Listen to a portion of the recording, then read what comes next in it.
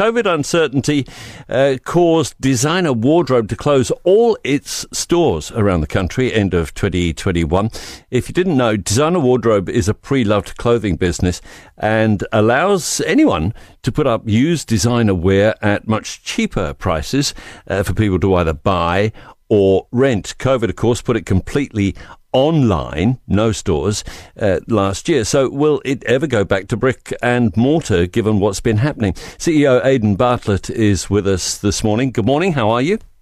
Good. Thanks for having me on. Yeah. How are you going these days? Because the last couple of years have been chaos. Yeah, there'll be one way to describe it. Yeah, we've certainly had our fair share of challenges with everything that's gone on. But today we're actually stronger than we've ever been as a business, which is a bit of a relief, but also proud to be able to say that at the same time. COVID, really brought us to our knees, and we did have to make a number of really challenging calls. The biggest one being closing down our small store network. So we had some rental stores.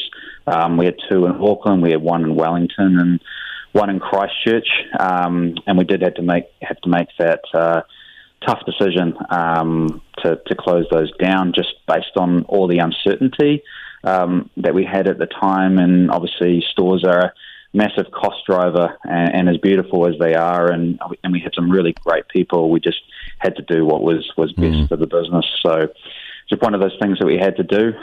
But fast forwarding to today, we're in a really great position. So the rental side of the business is completely digital, which works really well.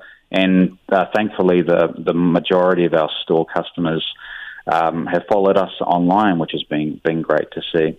Now, and we also started as a marketplace business too, which allows for buying and selling, and that's grown significantly through COVID too. So, yeah, we're sort of firing on all cylinders now. Pre-loved clothing is not something that I would immediately see as being possible to do online, because when you are buying something that's used, you need to see it and touch it and feel it and assess how good it is, don't you? It's very different to buying off the shelf, buying new. Yeah. I think that's certainly the case for some people, but I think that's changing a lot, and I think I'd like to think we've had a little bit to do with that. I think Kiwis, for the whole, have always loved to buy pre-loved, and with all the op shopping and everything, that's always been a part of our culture before this. But I think what we've done is really brought a whole new level of trust and safety. So one of the things that we do on Designer Wardrobe is called purchase protection. So it means when you buy something, we don't actually pay the seller until the item's actually being received, and that's really elevated trust for buying online. And then also we've just made discoverability really easy as well on Designer Wardrobe, so it means that people can find what they want really easily without having to sort of trawl through thousands of different items. So I think we've really elevated the experience, and that's part of our vision as a business as well. I think that's a thing about a business that's going to last and one that is not going to last. Every business encounters problems, not necessarily quite as dramatic as what we've been through. Yeah. It's about how you deal with those problems. Yeah, exactly. That dictates whether you survive. That's right, yeah. And we've had to make quite a big pivot ourselves. I mean, for us, the rental stores were a big part of our strategy. It's I don't want to sound like I'm just saying this in hindsight, but we always did envisage to be a completely digital business eventually.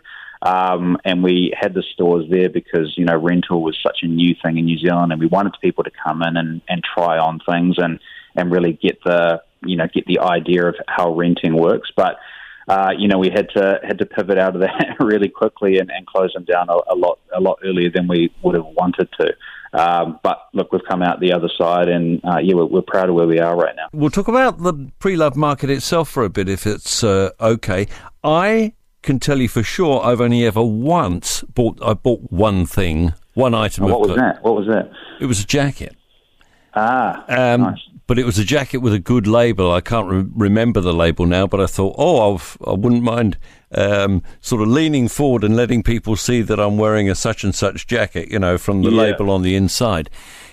What would you do to convince somebody like me that I should consider pre-loved clothing? Yeah, I think there's a number of different aspects to it. I think in terms of the actual, there's an amazing array of clothes that you're just not going to be able to find new that you can find in a pre-loved setting. Things that have discontinued and vintage items. The other side of it is there's a sustainability aspect which is driving a lot of people to pre-loved as well, and then also it's just smart shopping as well. You can typically on Designer Wardrobe you can buy that jacket that you're talking about. You'd get it for around 60% off what the retail price was. So there's all those sort of three aspects to it. I think that conjoin and make it a really great offering. Do you think that the average person understands now what it takes to produce a garment and why it's actually important, if you care about products, to consider used stuff? Yeah, I think there's a much greater understanding than what there was before. I think it's not much of a secret that textiles is, I believe, the second biggest polluter in the world, and there are a heck of a lot of initiatives around how can we do a whole lot better, and pre-loved and renting and buying a lot smarter are all part of that. And I think consumers are becoming a lot more conscious of that, but there's still a lot more education to be done, I think. So what would be the most important element of that education? Do you tell them the dirty story about what it takes to actually produce an item, or do you sell the other side of the story about what you avoid if you don't buy something new? Yeah, I think it's about transparency is really important, and that's something that we on Designer Wardrobe we have a sustainability page where we talk about everything that goes into renting, and we also acknowledge that we're not perfect, but we're trying to do it as best as we can, because there's a lot of elements that go into this. It's not just the actual fabric, which takes 80 bathtubs of water to create in some instances, but it's also the logistics and everything around that. So, yeah, on your point, I think transparency is really important, and then consumers can make up their own minds. Where do you see yourself going from here? Yeah, for us, we've still got a ways to go in New Zealand, and for rental, our goal is to get back to where we were when we had stores. So we've come a heck of a long way in terms of that uptake post-COVID, but still not quite there yet. And I think it'll just be another 6 to 12 months to get there. And then on Marketplace, we've got sort of 1 in 10 Kiwis who are female members on Designer Wardrobe, which is fantastic. But there's still a long way to go there. We're nowhere near the ceiling. Australia has always been a really interesting one for us too, and we're really new there. But it's seeing really encouraging uptake there too. So that's another potential growth driver for us in the future. If you enjoyed this podcast, you will love our New Zealand Herald podcast, The Little Things, hosted by me, Francesca Rudkin, and my good friend Louise Airy. We focus on all the little things that you can do to make a positive impact on your life and to cut through the confusion from the health and wellness industry. Join us every Saturday to hear from the experts for all the tips and advice you need. Just search The Little Things on iHeartRadio or wherever you get your podcasts.